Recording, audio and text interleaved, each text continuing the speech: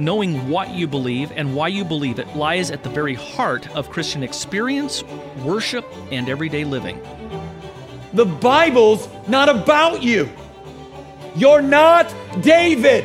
Trouble in life is not Goliath. Jesus is going to be David in the shadow. Goliath is going to be sin and death. Who's that make you? And it doesn't make you the Israelites in the corner going, he's going to kill all of us. That's exactly who you are.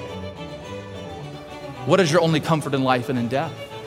That I, with body and soul, life and in death, am not my own, but belong to my faithful Savior, Jesus Christ. Gospel is that God the Son freely agreed to die our death for us, to suffer our deserved condemnation and doom in our place. And he didn't just agree from eternity to do it, he actually did it. It is fatal for us to think that we can ever move on from the gospel.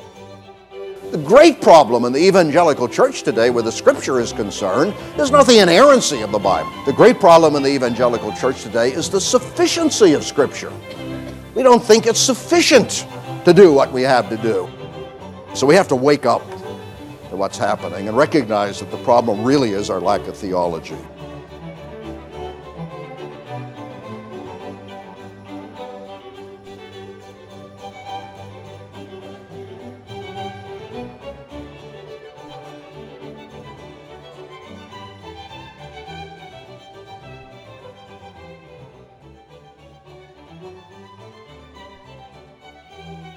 Due to today's subject matter, some of the things discussed on this episode may not be appropriate for some of our younger listeners. Hi, and welcome to Theology Gals. I'm Colleen Sharp, and my co-host is Ashley Glassick, and this is our first week out on our own. And hopefully, at this recording, I do not have the website completely set up and linked at theologygals.com, but I'm hoping when you hear this that you can find it at theologygals.com. Okay. I think we've been going for a year. Yes, we have. It's kind of cool. We stayed on the Bible Thumping Wingnut network for a year, and now starting our second year, we're out on our own. So that's really exciting to kind of pass the year mark and even get past 50 episodes. It's hard to even believe that we made it this far. I know. It's been exciting though. I feel like we've covered a lot of ground in 1 year. Yeah. And you know what's happening too is that I constantly am getting people, or you'll see in the group, people will say, can you guys do an episode about this? And so I have this growing list of topics, and there's just so much. In fact, today's topic came out of somebody posting in the group, can you talk about purity culture? And that's when I had heard Rebecca on my friend's podcast, Virtue in the Wasteland. And so I contacted her and I said, hey, will you come on our podcast? Because she's really done so much work. For being such a young woman, she really has so much wisdom and has thought this through way more than I have.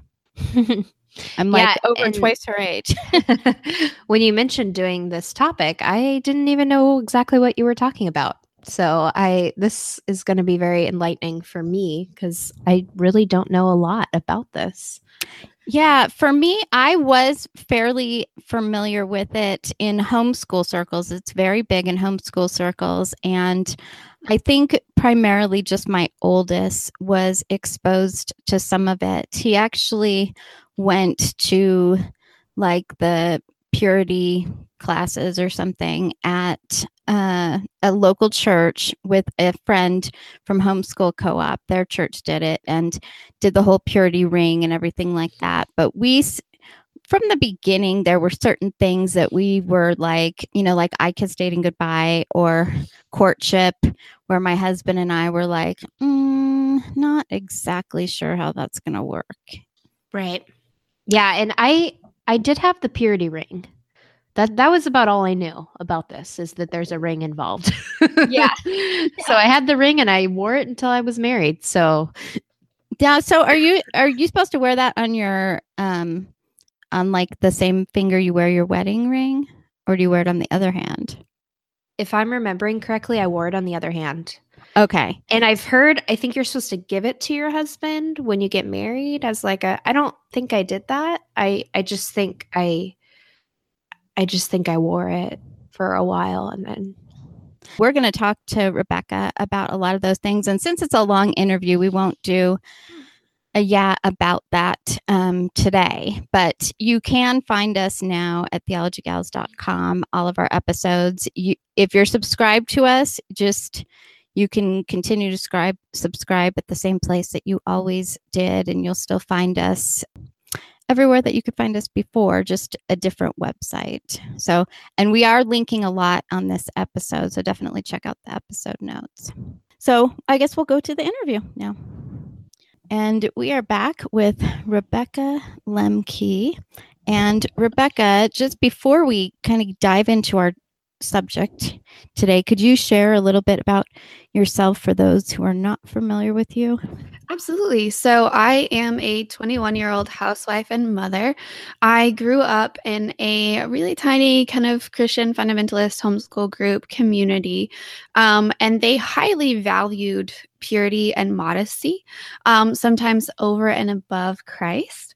And as I grew up, I dealt with the ramifications of that, and I saw my friends deal with the ramifications of that. And I took a much different path than a lot of people did with this, which led me to write a book. And that's kind of the stage in life I'm at now, is going on different podcasts with the book and writing articles for different websites and doing speaking engagements and things like that, which is really crazy because I actually wrote the book just for a few friends that I grew up with. Well, and one thing, we always in our episodes do a lot of resources, and there's actually several of your podcast episodes I'm going to link in our episode notes. But I would like you just real quick to tell everyone about your book, and I will also link your book in the episode notes too. Sure. So my book is called The Scarlet Virgins, and it basically talks a lot about kind of what I went through and what I saw growing up. Some of the content for those who may be triggered by sexual assault is difficult to get through. I did see quite a bit of that growing up. And there was certain traumatic factors that made it even worse at the time. But I talk about the ramifications of just the teachings, like your purity and your virginity are essentially the same thing, and the saying that you need to stay pure, quote unquote, until you're married. I also talk about just how it affects the way we see ourselves and how it affects the way we see God. Yeah, and we're definitely going to dive into some of those things a little bit later on, because I think one thing I have learned is that it's had a devastating effect on people that went through a sexual abuse, that grew up in those circles, where I hear from women all the time that if they were abused, and they felt even that they were impure, that they felt that men wouldn't want them. Yeah. So, well, for some people that are not familiar, why don't we just start off with talking about what is purity culture? Because I think a lot of our listeners will know exactly what we're talking about, but some in our group, when we had a discussion, some people said, I don't know what this is. Yeah. All right. So there's actually two branches, I personally believe, of what people think of when they think about purity culture, if they've brushed up against it at all. One of them I have termed the purity movement, and the other I've termed purity culture, just to make it easier for everyone. Basically, the first branch, the purity movement branch, actually came about from high teen pregnancy rates in, I believe it was the 90s, maybe the 80s, where the government actually funded some of the organizations that were quote unquote purity culture organizations, even if they were Christian, to help bring down teen pregnancy rates because they were so high. So there's kind of this secular aspect to the movement, where it was just this practical, as a society, we need to get our crap together and make sure that all these babies aren't happening out of wedlock. And And on the other hand, you have purity culture, which is what I grew up in. And it is characterized by things like hand-holding, hugging, kissing, all being the moral equivalent of having had premarital sex. You were supposed to wait to do all of those things until you were married. There was also a degree to which there was quote unquote emotional STDs at play, which meant that if you had a crush, you were, if you did not marry that person, you were carrying an emotional STD into your marriage. You gave a piece of your heart away to that person, even if you never got into a relationship, just by being physically attracted to them. And so you have all of these people being encouraged to marry their first crush, or you have arranged marriages before you even get to that age where the people kind of know who they're going to be marrying. And so they kind of try to deter it that way. But that's the sort of thing that I talk about and what I mean when I say purity culture. I just wanted to add that some people might be confused, like, wait, isn't purity a good thing? That's a biblical thing. Right. That's not what we're not talking about, like actual biblical purity here. We're talking about kind of this very different subculture that kind of went too far. Yeah. And as an aside from that, my husband and I did wait for obviously sex and a little bit more than that. We did do hand holding, hugging, kissing, things like that. But we really waited for anything major for the wedding. And so that is part of the reason why I spoke up, because all of the people that I saw speaking out about purity culture didn't, and they didn't have that sort of credibility or respect for purity, which I think is a shame, because it is so terrible that purity culture and purity are just such a mixed thing. So people who were, in this purity culture swung too far to the other direction where they're completely throwing out purity. Yeah, Justin Megna and I actually talked about that, and we called it the counter purity movement. It's this completely hedonistic, licentious movement that is kind of into sex positivity, but it's more just do everything possible, even if you're not comfortable with it, and even if it's not morally right, because you can. Wow. Okay. Yeah, I want to actually, that's one of the episodes that I am going to link, and I'm going to tell our listeners, go listen to that, because I think that episode is so important. And you guys talk kind of about this overcorrection where they're in response to purity culture, they're going too far in another direction that's not biblical. Yeah. Right. And I think that's an important point that you make. And I'm kind of wondering, are you familiar at all? Back in the 80s, when I was a teenager, was the Josh McDowell Why Wait? I went to the Why Wait conference. Did that play into it at all? So I was not alive in the 80s. But I have heard of Josh McDowell. I think that the biggest literature at the time when I was growing up and what impacted us the most was things like Bill Gothard's teachings, Joshua Harris's I Survived, or not I Survived, I Kissed Saying Goodbye. I Survived, I Kissed Saying Goodbye is his documentary that's coming out. But it was like things like Joshua Harris's book, things like Bill Gothard's teachings, and The Bride Wore White, The Princess and the Kiss, things like that were very popular when I was young. And I think that they were a spinoff and an addition to the older literature. Yeah, and I think there was a lot in Josh McDowell stuff. It's been a long time since I went to that conference, but I don't remember some of these things. Although somebody gave me a book probably around 1991 and said, can you read this and let me know what you think? And in that book, it actually said that holding hands when you intertwine your fingers, or a guy running his finger through a girl's hair, is equivalent to intercourse. Boy. And so she said somebody had given her this book, and she was kind of in a little bit of a crazy church. So I don't think it was a widely circulated book. Yeah. And I said, no, this is not something that I think is good. I'm honestly surprised I never heard that growing up, because that was the kind of thing we heard. I just never specifically heard those things. Wow. So can you talk about some of the negative things that were within the purity culture? Sure. So all of these things stem from sort of self-hatred, and I would say some hatred and angst towards God as well.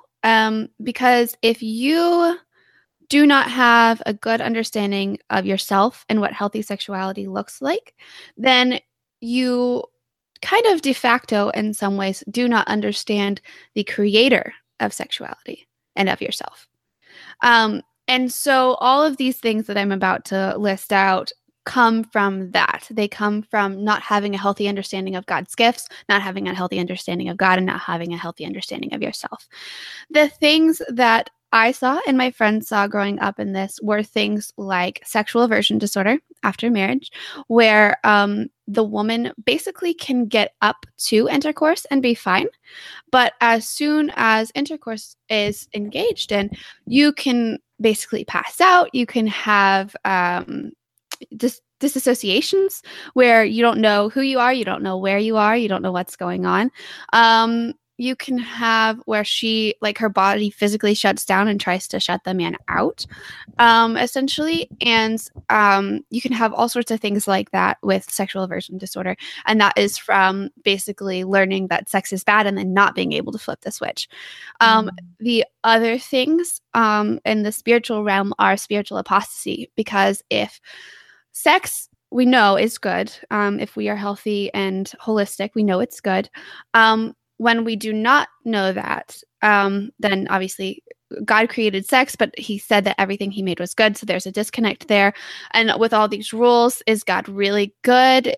These seem kind of unreasonable, some of them. Is he really a reasonable God? And things like that. And so you get this disconnect with who God says he is and the rules and the ramifications of those rules. So you end up having these young people, whether they consciously do it or not, saying, I cannot marry these two ideas of who God is and sex being good. And I really feel like I would rather choose, if I have to make the choice between God and a good sex life, I'm going to choose the good sex life. Or I'm going to choose to not have to carry this burden of legalism if God is really this way. So you have spiritual apostasy coming out of that, where people say, well, I can't reconcile what I've been taught with a good, loving God. So therefore, I'm going to leave the faith, even though it's much messier than that when it happens. You also have, just from the self-hatred of, I'm a bad person because I feel attracted to that person, or, I am a bad person because I dressed modestly and I still got hurt. So that must mean that I didn't dress modestly enough. Therefore, it's my fault. And so you have self-hatred from that as well. You can get things like addiction to various substances, including sexual addiction. You can have alcoholism. I actually have several friends who are alcoholics, and they were alcoholics very young. I'm talking 13, 14.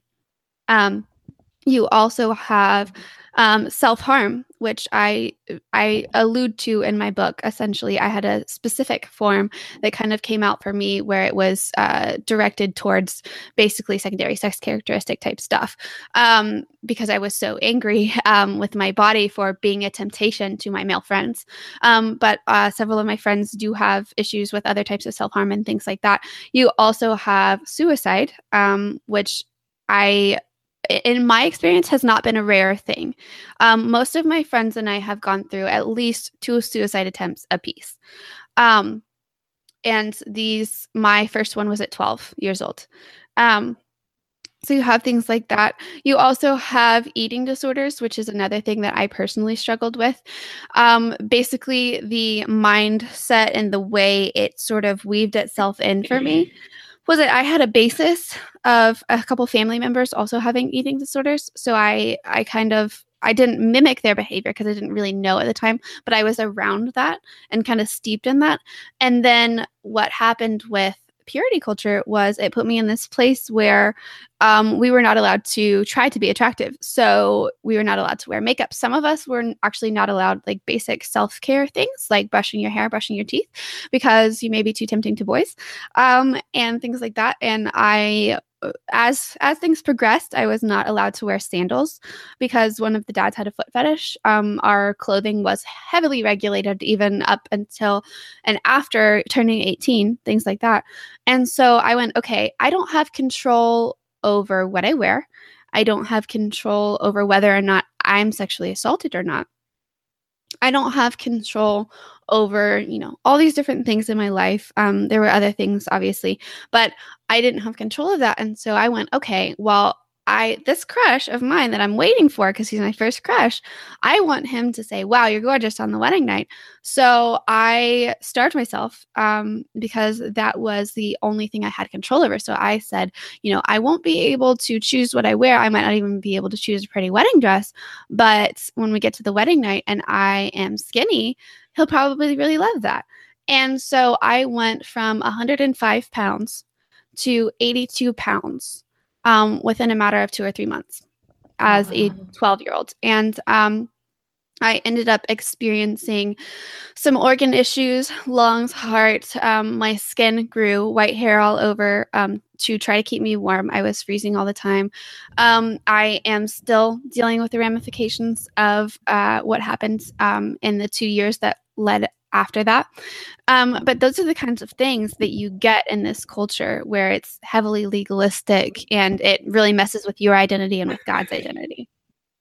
And this is all because, I mean, you're only taught that sex is a bad thing. Like there's never a mention of sex is good, but only within the confines of marriage. Like that was never a discussion at all. Like that it can be good. It's just not right now. It was sort of this sex is dirty, so you should save it for your spouse thing. That was essentially what we were told. We were never told that sex was not dirty.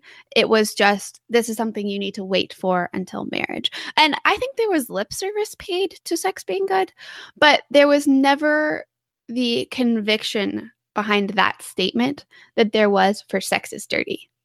And the amount that we heard sex is dirty with a conviction behind it was about, I would say, unhyperbolically 99%. And the time that we heard the opposite was less than 1%, I would say. So while there was lip service paid to it, it was more of a culture of sex being bad. So even if they said, oh, sex is good, everyone acted as though it was bad. Okay. One thing Ashley and I were talking about is, and some of the girls in our group were saying, is that there was this idea that men are these uncontrollable animals. And when you get married, you might not like sex that much, but you just need to submit to it for your husband's sake because he's going to need it. Yeah. Is that some of what is in that sort of culture? Yes, absolutely. I actually, I heard this as well.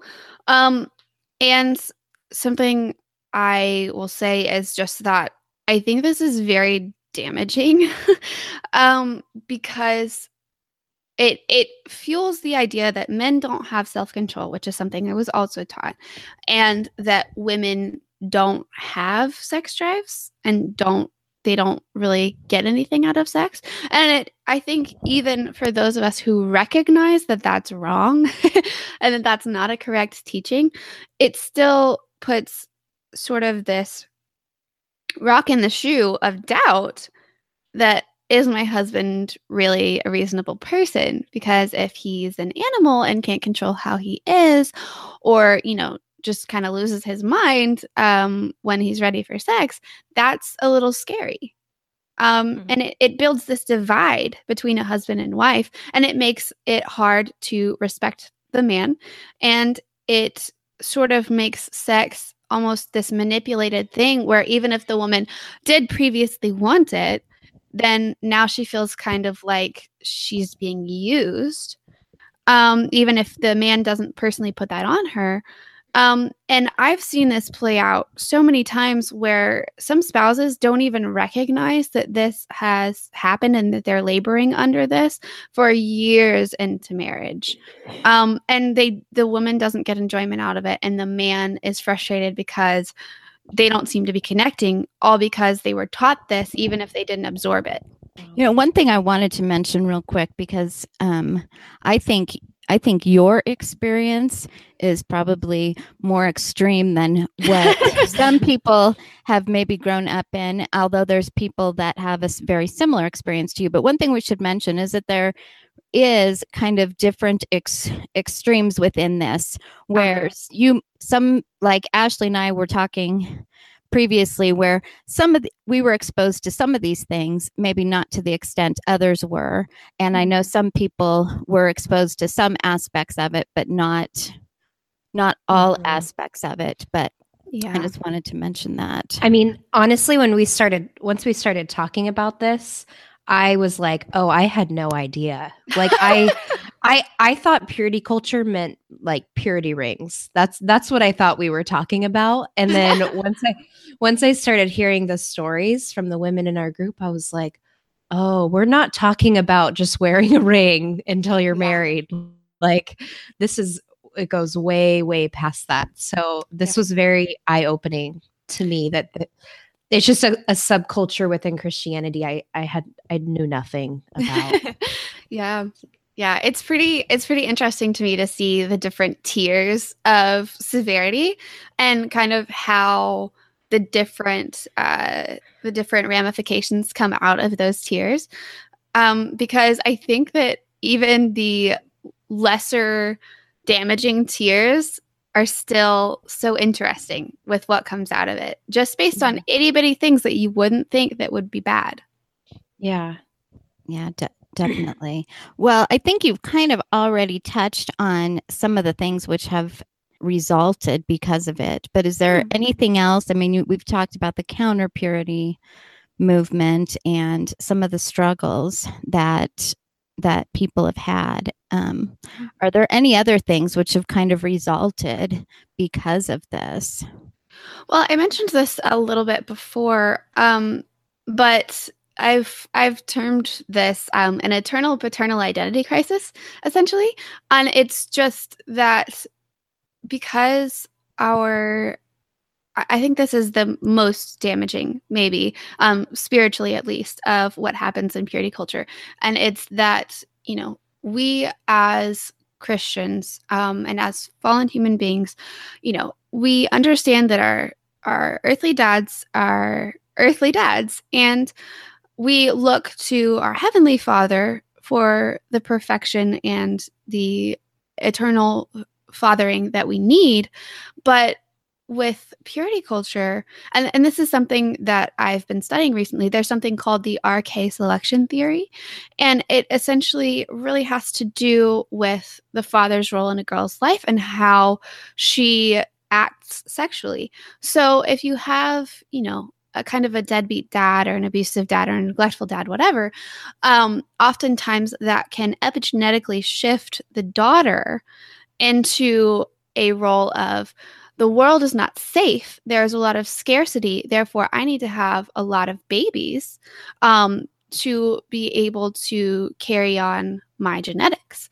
And of course, this is a scientific thing. I don't get into the evolutionary side of it because I'm a creationist. But I do think that there's some truth to that. And so if you have a stable father, then you have it selecting for the K selection, which is one spouse, lifelong monogamy, that sort of thing. And I think what we see in purity culture is, while there should be stability, and even if there's not stability in the home, we have stability of a fatherly type in Christ and in God.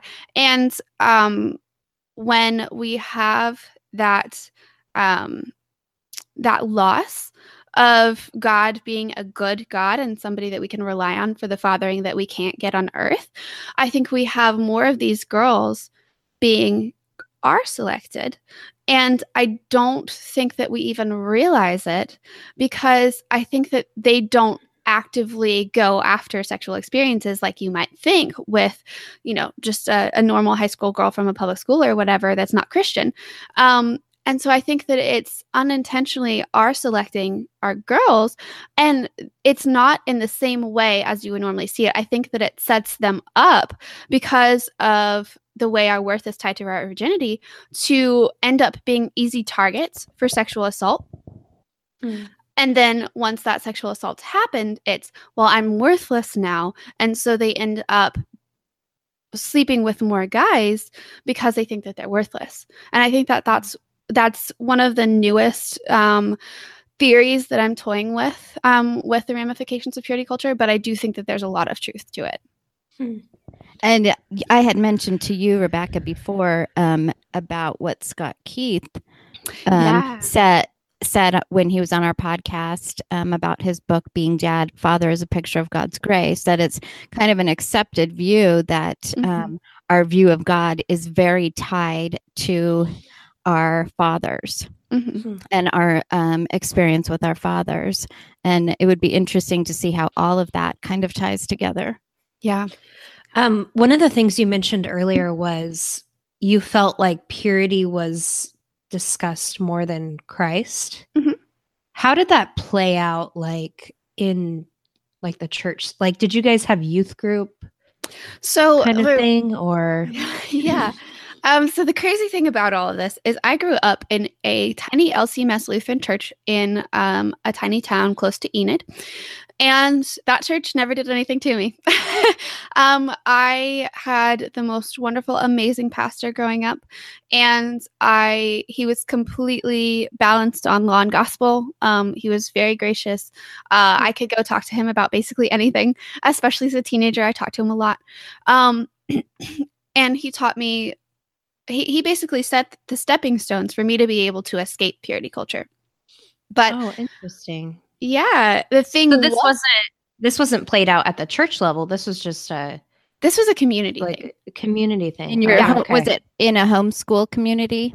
It's a little bit complicated. Yes, there was a couple homeschool communities that we were a part of that kind of gave little pieces of the puzzle throughout my life. And there was also some church groups that I went to with my friends, because how I basically got really involved with the homeschool group was my church didn't really have a lot of kids. Because it was a tiny farm community, and all of the kids were either older or younger than me. And so I didn't have a lot of friends at church. And when my mom pulled me out of public school in kindergarten and said, "Hey, we're homeschooling you," I had church once a week and I had the homeschool group. So my socialization was basically entirely through the homeschool group in terms of my peer groups and ideas and things like that, except for what my pastor was saying. And at that age, and with the way that my homeschooling communities and their churches were very authoritative. They said everything as though it was absolute gospel truth, and so did the homeschooling community. And it was whether it was a theological issue, a social issue, what have you. And so my pastor preaches the word of God exactly as it is every single week, and all of these other people are flashy and they have garage bands that they play during service and all this different stuff. And so they were quote unquote cooler, and they seemed to have more of an idea of what was going on, and they seemed more solid in their faith because of how they acted. And so I was drawn to that because my parents were such that they were Christian, but they just didn't have what I felt like was a lot of conviction. They weren't passionate about it. And I got to see them be like, "Oh, I wish we could sleep in," and stuff like that. And so that really drove me to trust the homeschool group and those communities more than it did my home church, even though the church that I grew up in was more stable.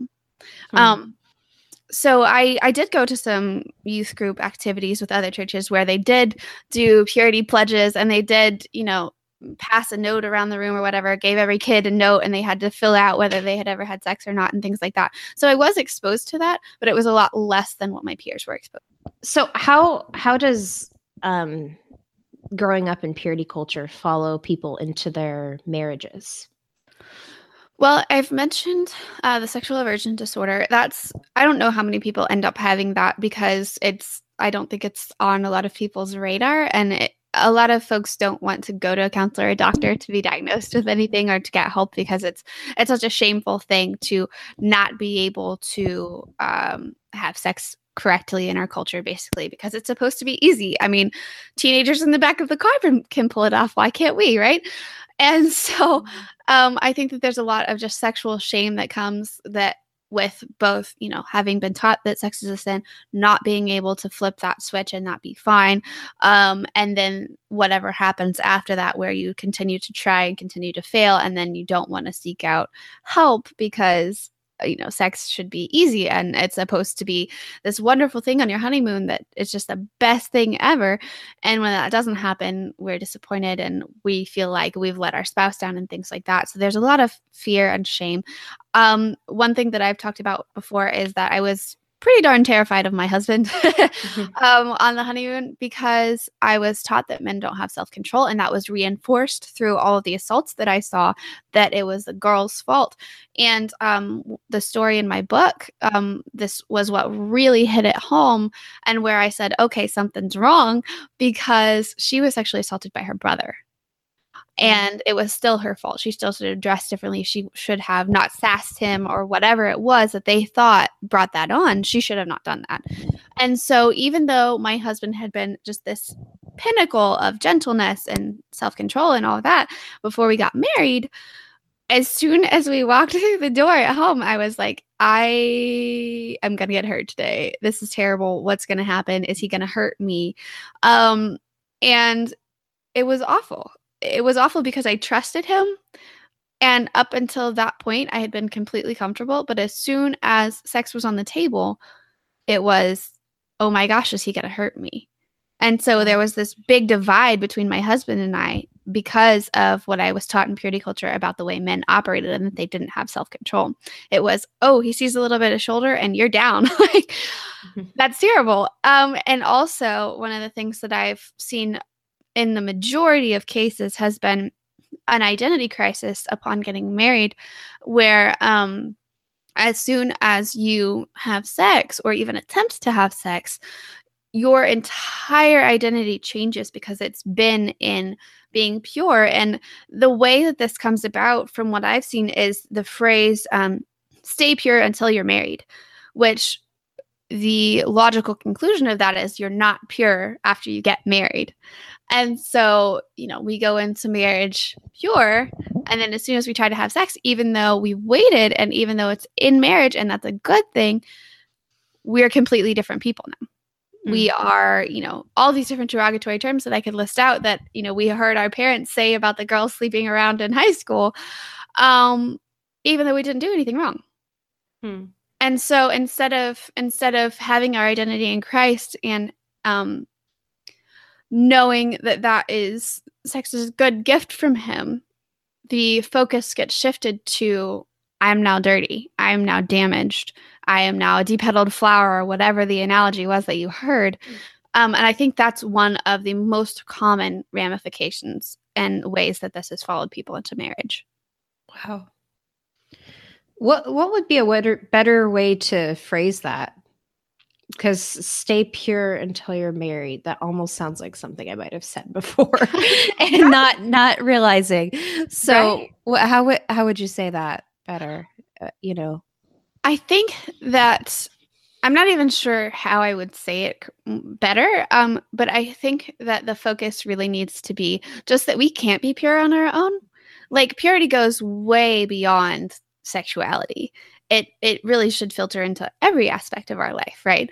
And since we are imperfect people, even if we wait, even if we don't have a crush or anything like that, before we get married, we're still not pure of our own. The only thing that makes us pure is Christ and his sacrifice for us. So I think that that's where we need to start, and we need to say, you in Christ are purified by his action. And because of that, because of the gratefulness and the love that he has shown to you, the gratefulness on your part and the love he has shown to you, you need to honor your body.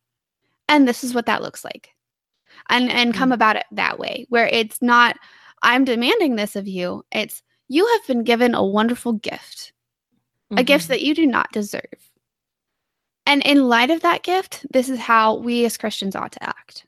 Okay. Yeah, that's helpful. Yeah.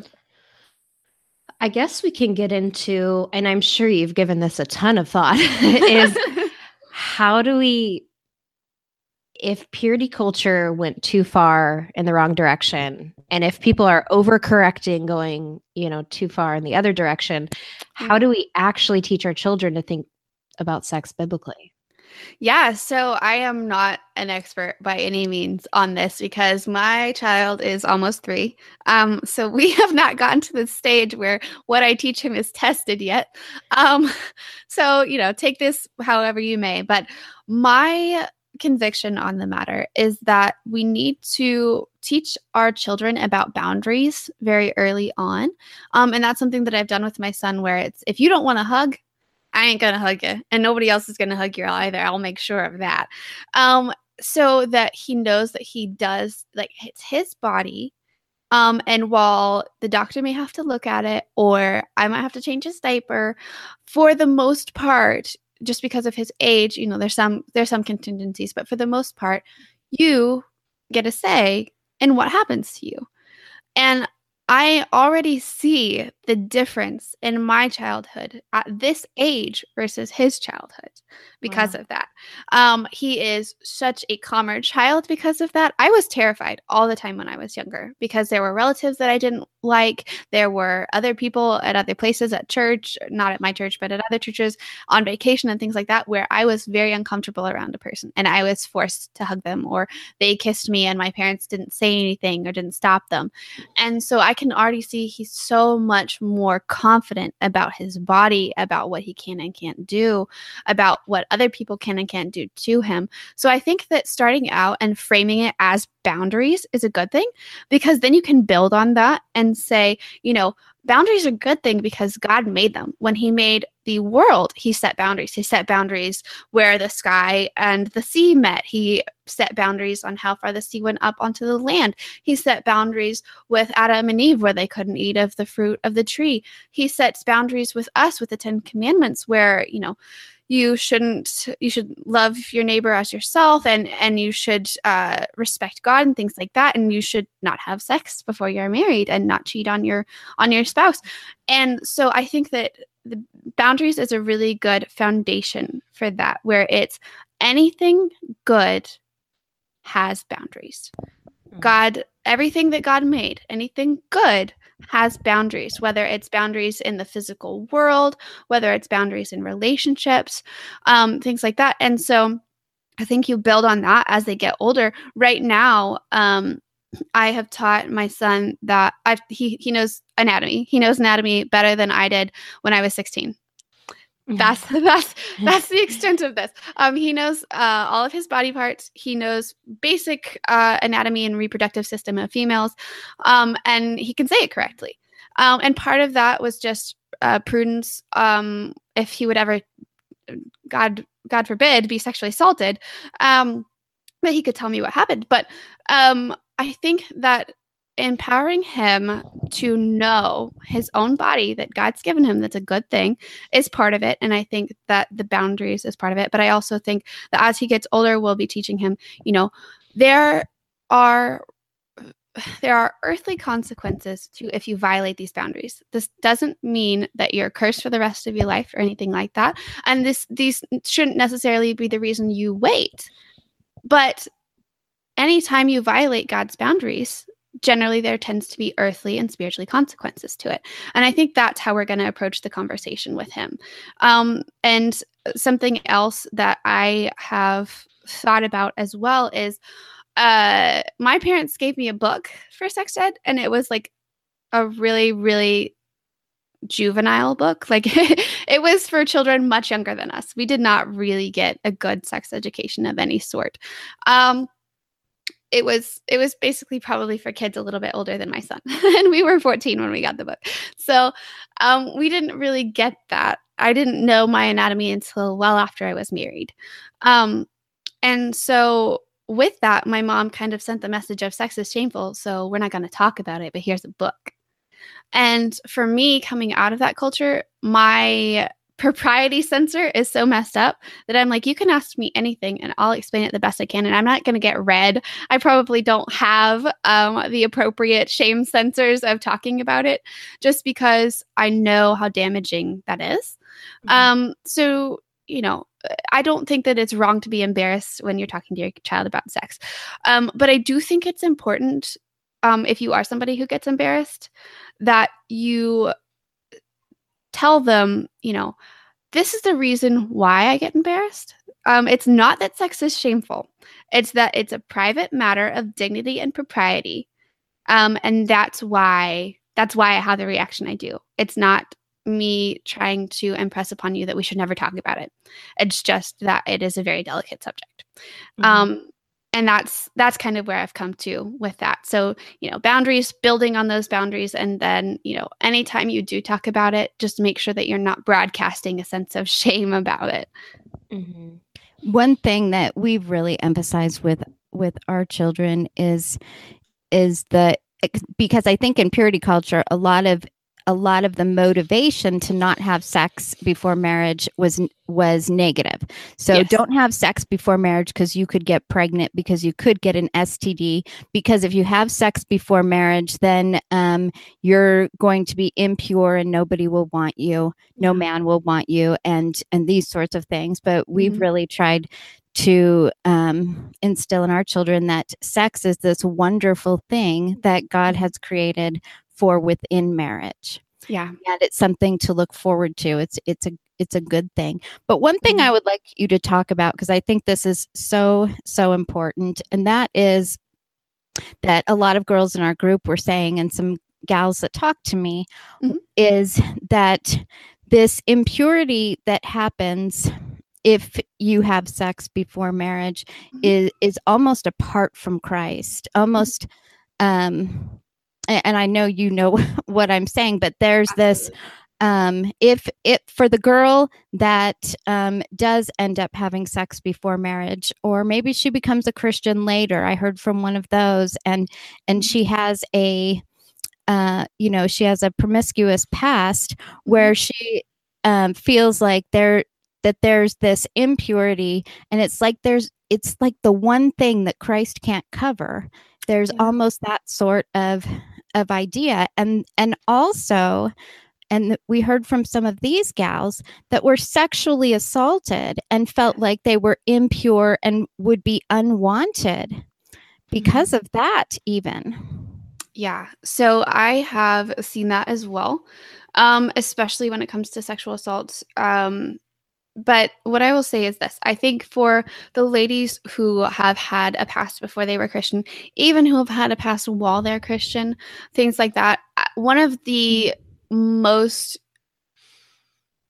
things that angers me to no end is that purity culture tries to limit what God can cover. Obviously, we shouldn't go have sex, and obviously people should not assault us. Assaults are not our fault. That's not something that we can control. And even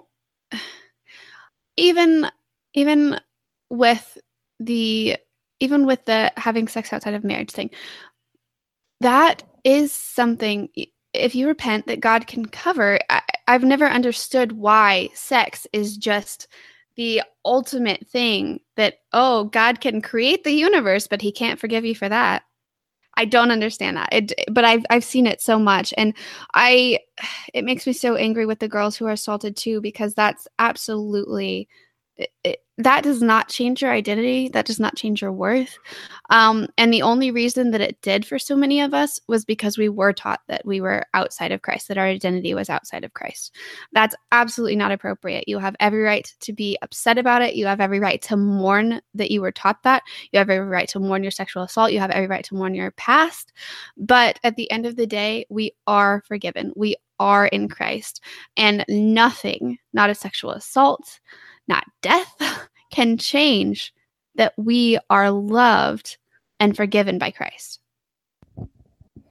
Yeah, I think that's so important, and I hope any of you ladies out there who were in that situation have heard that. And I love what you said about finding our identity in Christ and not outside of Christ. Because I think that's really what's happened with this, where this is this one thing where you find your identity in what you've done or what has happened to you, instead of finding your identity in Christ. Yeah. Well, we brought this up in our group, as we sometimes do, and asked some of the gals, what are some things that you would like us to talk about? And so I'd like to just kind of bring some of those up. And one of the girls asked, how can we balance an admonition to remain chaste and the blessed hope of redemption, even in this world? Which I think we kind of did talk about that a little bit, but if you have anything else to add on that. I'm not entirely sure what the question is actually asking. I know. Actually, I was just thinking that. Yeah. I think what she's asking is, how can we encourage our kids and others to remain chaste, to keep marriage to keep sex within marriage, but also emphasizing the gospel, so that when there are failures, that Christ has forgiven us. And I think almost maybe what she's saying is, how do we balance those without becoming legalistic or antinomian in our encouragement? Right. Well, for the matter of, of remaining chaste, I think the best thing that we can do, and this is probably going to be a major letdown if you're expecting something, amazing, but I think the best thing that we can do to sort of promote being chaste is to live out our vocation ourselves to do that. Because even if we never tell anybody that we're doing that, there's always that opportunity for them to ask. There's you never know what's going to be broadcasted subconsciously by doing that. And if we have failed at that, living out our vocation in that, where we're living as somebody who's been forgiven, we might still have to deal with earthly consequences of it, but we still live and operate as somebody who has been forgiven. It's not this ball and chain that holds us down spiritually. It's something that has been forgiven. So I think that just living out your vocation wherever you are with that, whether you're waiting, whether you did wait and you want your kids to wait, whether you didn't wait but you've been forgiven, I think just living is the best testimony that you can give to that. Because if you are somebody who didn't wait, you can talk to your kids as they age and as they ask questions about the earthly and spiritual consequences of what you did, but that you are forgiven. And I would also bring up Romans 6:1-2, where it's, what shall we say then? Shall we continue to sin so that grace may increase? By no means. I would absolutely bring that up, because we don't want to say, well, since I'm going to be forgiven for this, I'm going to do it anyways. No, not that at all. And I think too, something that we maybe as parents and as spouses need to understand is we're never going to get anything completely perfect in this life. That's part of the problem of how we're here right now, is they really, really wanted things to be perfect. Our parents didn't want us to get hurt. They wanted to do a pain avoidance approach so that we wouldn't have to deal with the things that they dealt with. But the thing is, we live in a broken world. Even if we strive to do the very best we can with anything, whether it be balancing this, staying pure, whatever, we're not going to do it 100% perfect. And if we did, that would be a problem, because then we wouldn't need Christ. So I think that living in grace and living in freedom is the best way to balance those things, so that you're not constantly going, okay, how do I do this? What if I didn't do it right? Because that's kind of how we get to a place that's of legalism, or that's of hyper grace, because you can't handle that pressure. Simply living in your vocation is the best thing you can do, I think. That's really great. What one person asked, why do you think purity culture is so heavily directed only at girls? Yeah, so I think this is an interesting question, because I've gotten it a lot, mostly privately by women who are just very irritated by this. What I will say is this. I think that this is actually false. I think it's directed at boys too, but I think we don't see that as much because it's in a more subversive way. And I think that the reason that's directed so openly at girls is because on a societal level, so I'm going to kind of back away for a minute and just look at society as a whole. Girls are the sexual gatekeepers. Outside of rape, if a girl says no to a sexual encounter, sex isn't going to happen. I mean, even if you want to say, well, there's porn, a woman said yes, or a woman had that taken from her to have that image online.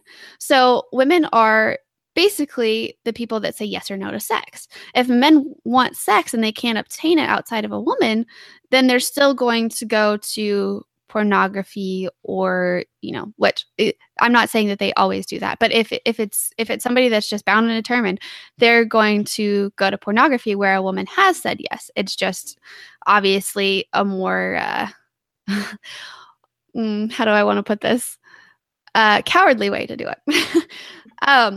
Anyways, so since girls are the sexual gatekeepers, I think what people who sort of started purity culture thought was, okay, we see that they are the ones, they're the first line of defense in whether or not sexual immorality happens. Now, obviously there's coercion, obviously there's manipulation and things like that. But if women aren't willing to have sex, for the most part, sex isn't going to happen. So I think that they said, okay, well, this is what we're going to focus on, because girls ultimately, if the guy's not going to be a jerk about it and rape her, have the say in whether or not it's happening. So that's why I think it's more heavily directed at girls. And one of the things, too, that I've heard over and over again, and I've seen a lot of reaction to this among our girls, is this idea where the woman is responsible if the guy lusts.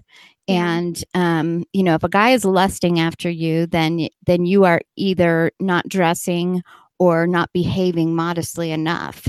Yeah, I think that that's completely false. I think that obviously modesty is important. I think that we think about it in a completely unholistic way because it goes beyond dress. And I've seen some arguments to say that modesty meant something different in the biblical passages that we read than it does today, where it's more of a flaunting of economic worth. So women who wore big jewelry with expensive diamonds and things like that in it. I don't know if that's the case. That's something that I have heard, though, and it's something that makes sense to me. But I think with modesty and with lust, something that we need to understand is when I was a 4-year-old, I could have dressed however I wanted. And the guy with the foot fetish, just because I wore sandals, would still lust after me. Is that my fault as a 4-year-old? Absolutely not. Is it a child's fault that a pedophile goes after them when they're dressed completely normal? No. It's never a child's fault. A child never eggs on a pedophile, even though that pedophile is lusting. Lusting and modesty are not the correlation or causation that we think they are. And I think that understanding that if a man is going to lust, he's going to do it regardless of what you wear, but it might be harder for him depending on what you wear. I think that we kind of need to understand the nuance there and not put the responsibility solely on the woman. It makes me think of countries where women are completely covered. Yes. And women Rape are treated still happens there. Women are treated horribly. And so it's hard to say if a woman is covered from literally head to toe. Yeah. How that could be her fault, Absolutely. if she's attacked.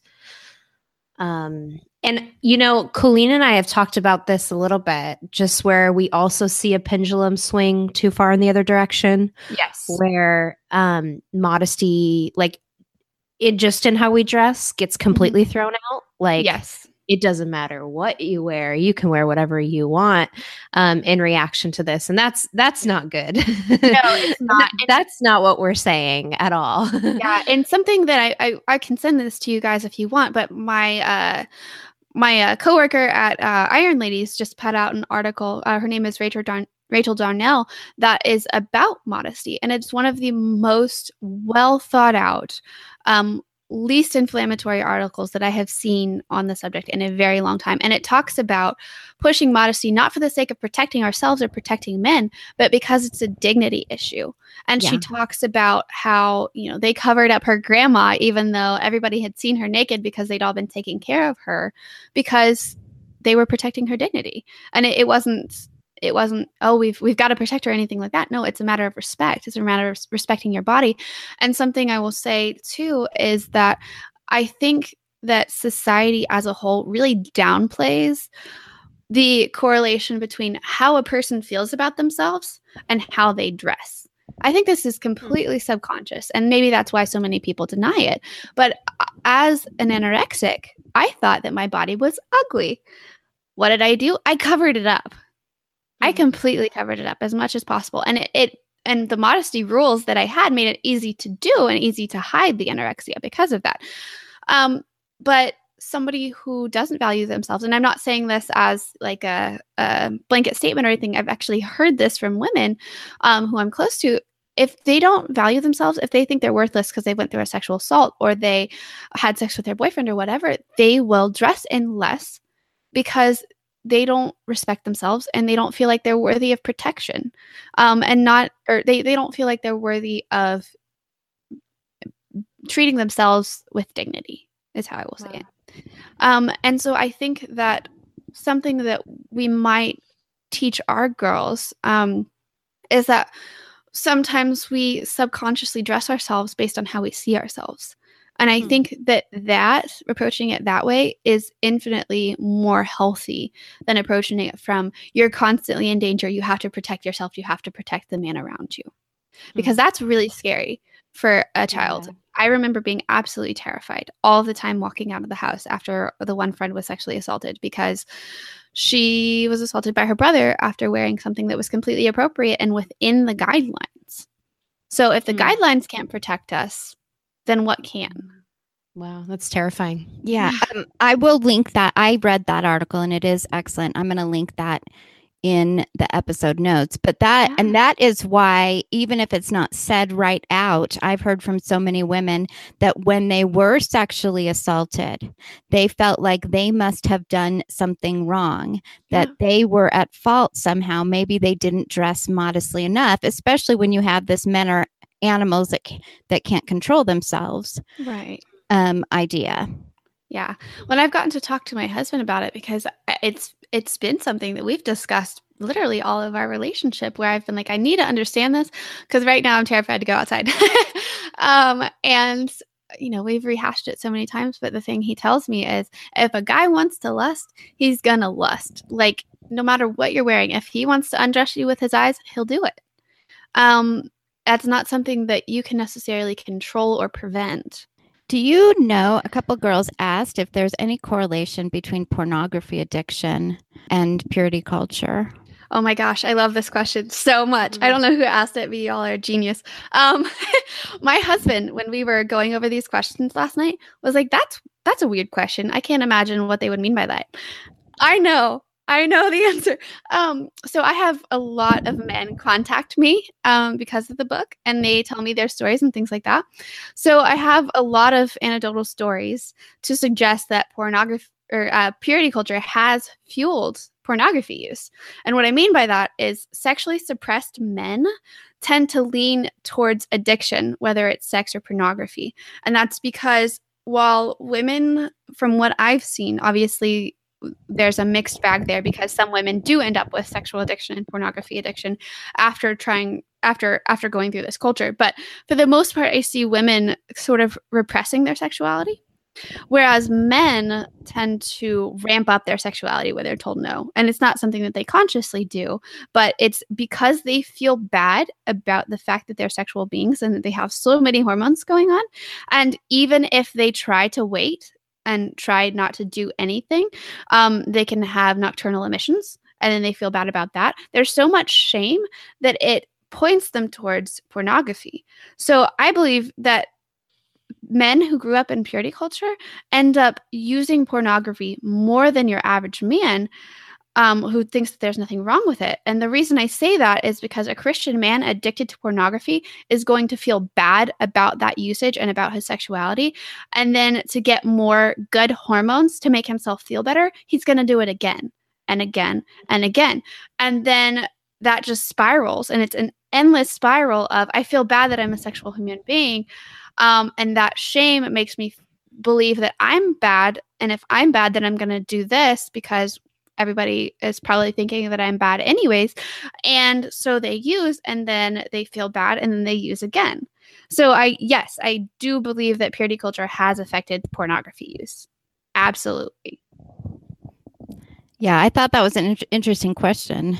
Yeah. But more than one person in our group actually asked me to ask you that. Wow, that's so cool. I'm glad they think about this kind of thing, because I've never been asked this before.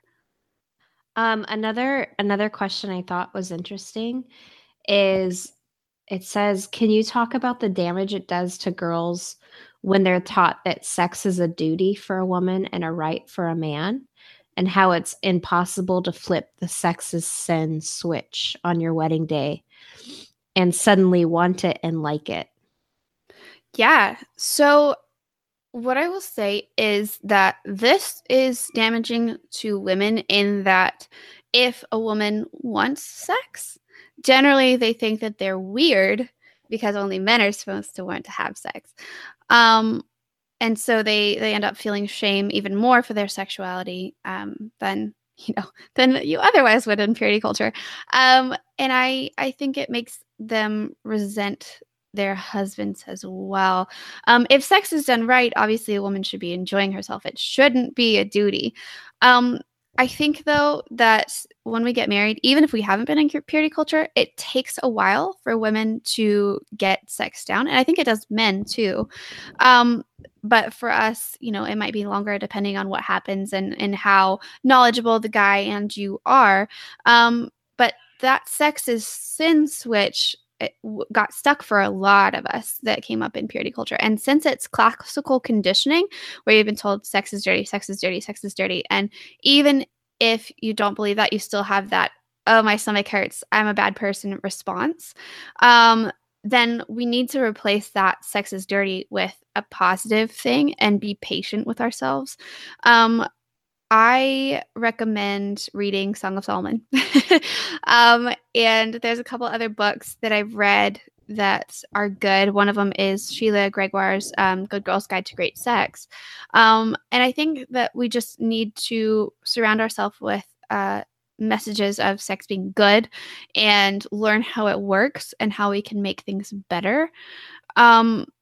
And I think, too, that we need to be aware that some of the advice we're going to get is bad or is not the whole truth. And I think that's part of how we get so many odd beliefs about sex, is because if you've had sex, then you have sort of an experience that you can't necessarily convey to somebody who hasn't had sex. I think some things get lost in translation. But I had some terrible advice when I was early married from like a Christian marriage group that was, don't have sex if you don't feel like it, or you're too tired, or, if you have any reason why you might not want to have sex, because if you do, then you're allowing your husband to sexually assault you. And while I think that it could be good advice if it was maybe worded differently, because you don't want to force yourself into having sex if you don't want to. But for me, I hadn't had any good experience with it. So it was, well, why would I want to do that? Of course I don't want to do that.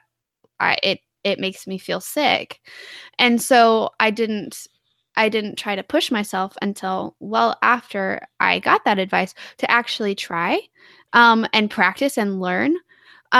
So instead of thinking of it as a learning process where, yeah, it's kind of uncomfortable, my muscles are a little bit sore, like if I was training for something, instead of saying, but I'm going to take a rest and then work through it the next time, I was being told, don't try it all because that's bad. Like, and it's assault.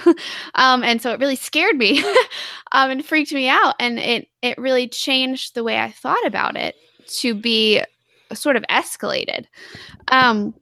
But I think that something to consider is just that a lot of us haven't been taught how to communicate when we get married. And so I think part of the training wheels of sex is learning to communicate when you're frustrated or when you're enjoying something to your husband. And if you can't do that by, actually standing in front of him and talking to him, I would say try writing him letters for the first stage of it. Where, if you do feel like sex is a sin and stuff like that, I would literally just pour your heart out to each other. And something too with the sex is a duty thing. I think that a lot of husbands that that marry wives, and if both of them or one of them comes out of purity culture, we all have the same language when it comes to sex. We all read the same books. We all heard the same talks. We had, the same thought leaders for the most part. And so when our husbands get frustrated that we're not enjoying sex, sometimes they use language that's triggering to us, whether it's from spiritual, emotional, or sexual abuse, because they can say, out of frustration, well, it's your job to have sex with me or something like that. And they don't mean that. They mean, I want to have sex with you. This is how I show my love to you. This is what we're supposed to be doing as a married couple. What's wrong? But they say it as it's your job. So I think if you are newly married or, even if you're not, something to consider with all of this is that the switch is very hard to flip, but I hope that some of these things will help, and just understand that it might take a while for you to address the different things. Like with this in particular, it might take you both a while to address triggering words, and it might be difficult for you guys to come up with a new, healthier vocabulary to convey your needs and thoughts and what sex means to you to each of you. And I think kind of being patient with each other and understanding the struggles of one another and listening is really one of the best things you can do to kind of get over this. Obviously, it's terrible that we ever have to deal with this because it should not be this complicated. But there is ways to get over that switch. And while it might take a while, it is so worth it. And it is so worth trying to have that relationship with your spouse. Another question that was asked that I feel like goes in line with what you were just saying is a girl said, I was taught that you had to give it whenever they wanted or they'd find it elsewhere. So that kind of guilt and stuff, she's wondering just how to think about that. Yeah. So, you know what? Before you answer that, I actually saw something from a woman that has a pretty large following. And she said, if your husband is looking at other women, then you just need to make yourself look more attractive and seduce him. Are you kidding me? No, I'm not kidding you. Oh my gosh. I actually read something like that in a book by an author I won't name that I put down the book. Oh no. All right. So, yeah. So that's just, and you'll notice that I do catch myself saying some of these things because that is still in the vocabulary. That's still how things were taught to me is, the hyperbolic, if men can't find sex with you, then they're going to find it elsewhere. It's not something to do with you though. Like we can't compete with pixels. If they are looking at pornography, that is absolutely not your fault. You can't compete with that. Don't try. That is not, like it's a fundamentally different thing. So that is an addiction. It's a spiritual issue as well, but it's an addiction. And they are searching for something in that you can't offer because you're not an unhealthy substance. Okay. So don't try to be a porn star for your husband. That's no. I mean, if you want to dress up in a nice outfit and like do a striptease or something, great. Go for you. Good for you. Go for it.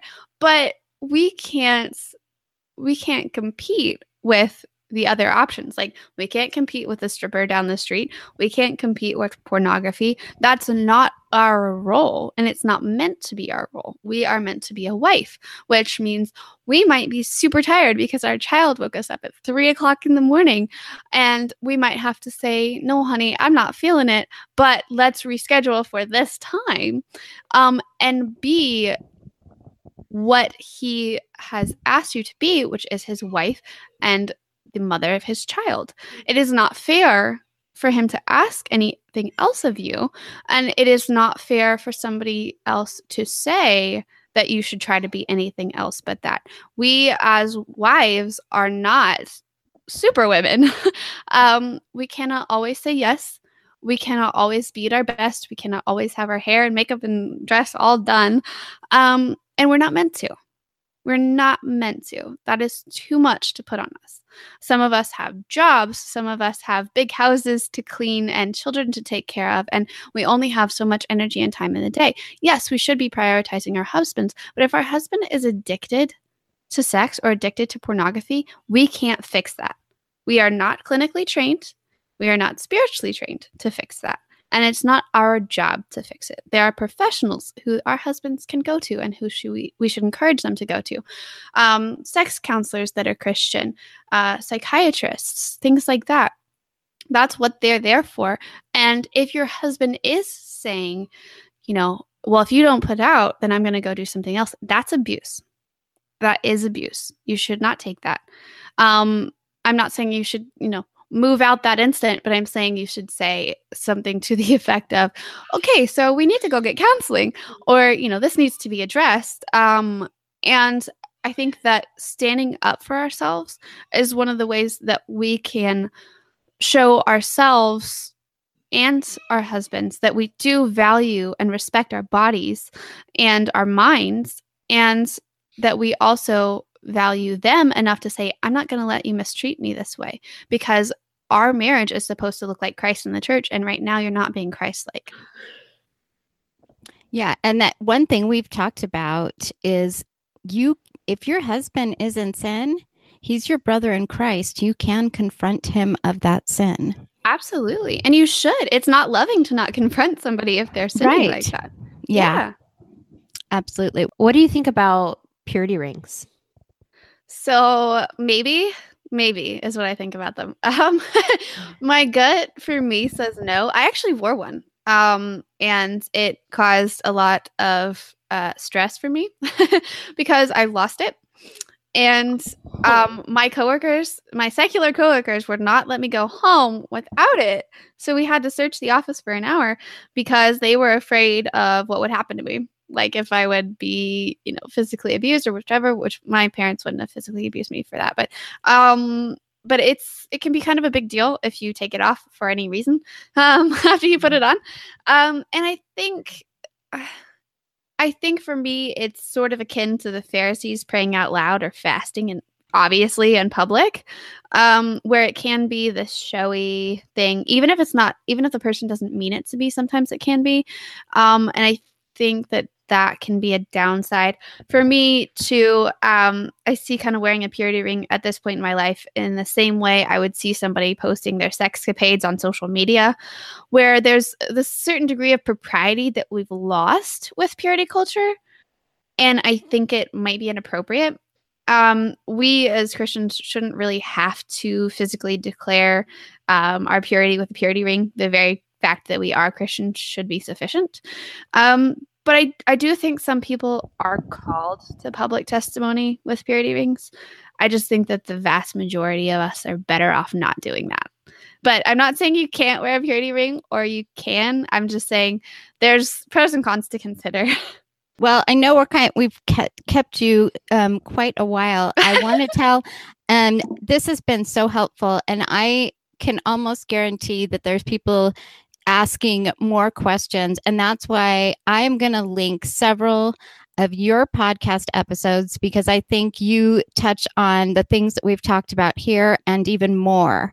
And you may find that she has talked about that very thing on one of her podcast episodes. And so look, I'm going to link a few that I think will be especially helpful in what we've been talking about here. But go and find Rebecca's podcast and look at all of the episodes.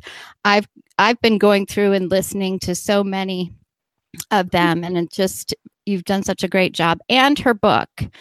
Definitely. I'm going to also link her book, and I think we can give away a copy of your book. So look for information on our Facebook or our Twitter, and we'll give away a copy of your book to somebody. That's exciting. So if you're interested in reading this book, definitely do that. And if you don't win, go and buy a copy. I bought a copy this week. So Rebecca, thank you so much for spending so much time with us. And yeah, absolutely. I enjoyed it. I was so excited to do this episode. This is one that I was more excited about than almost any other episode.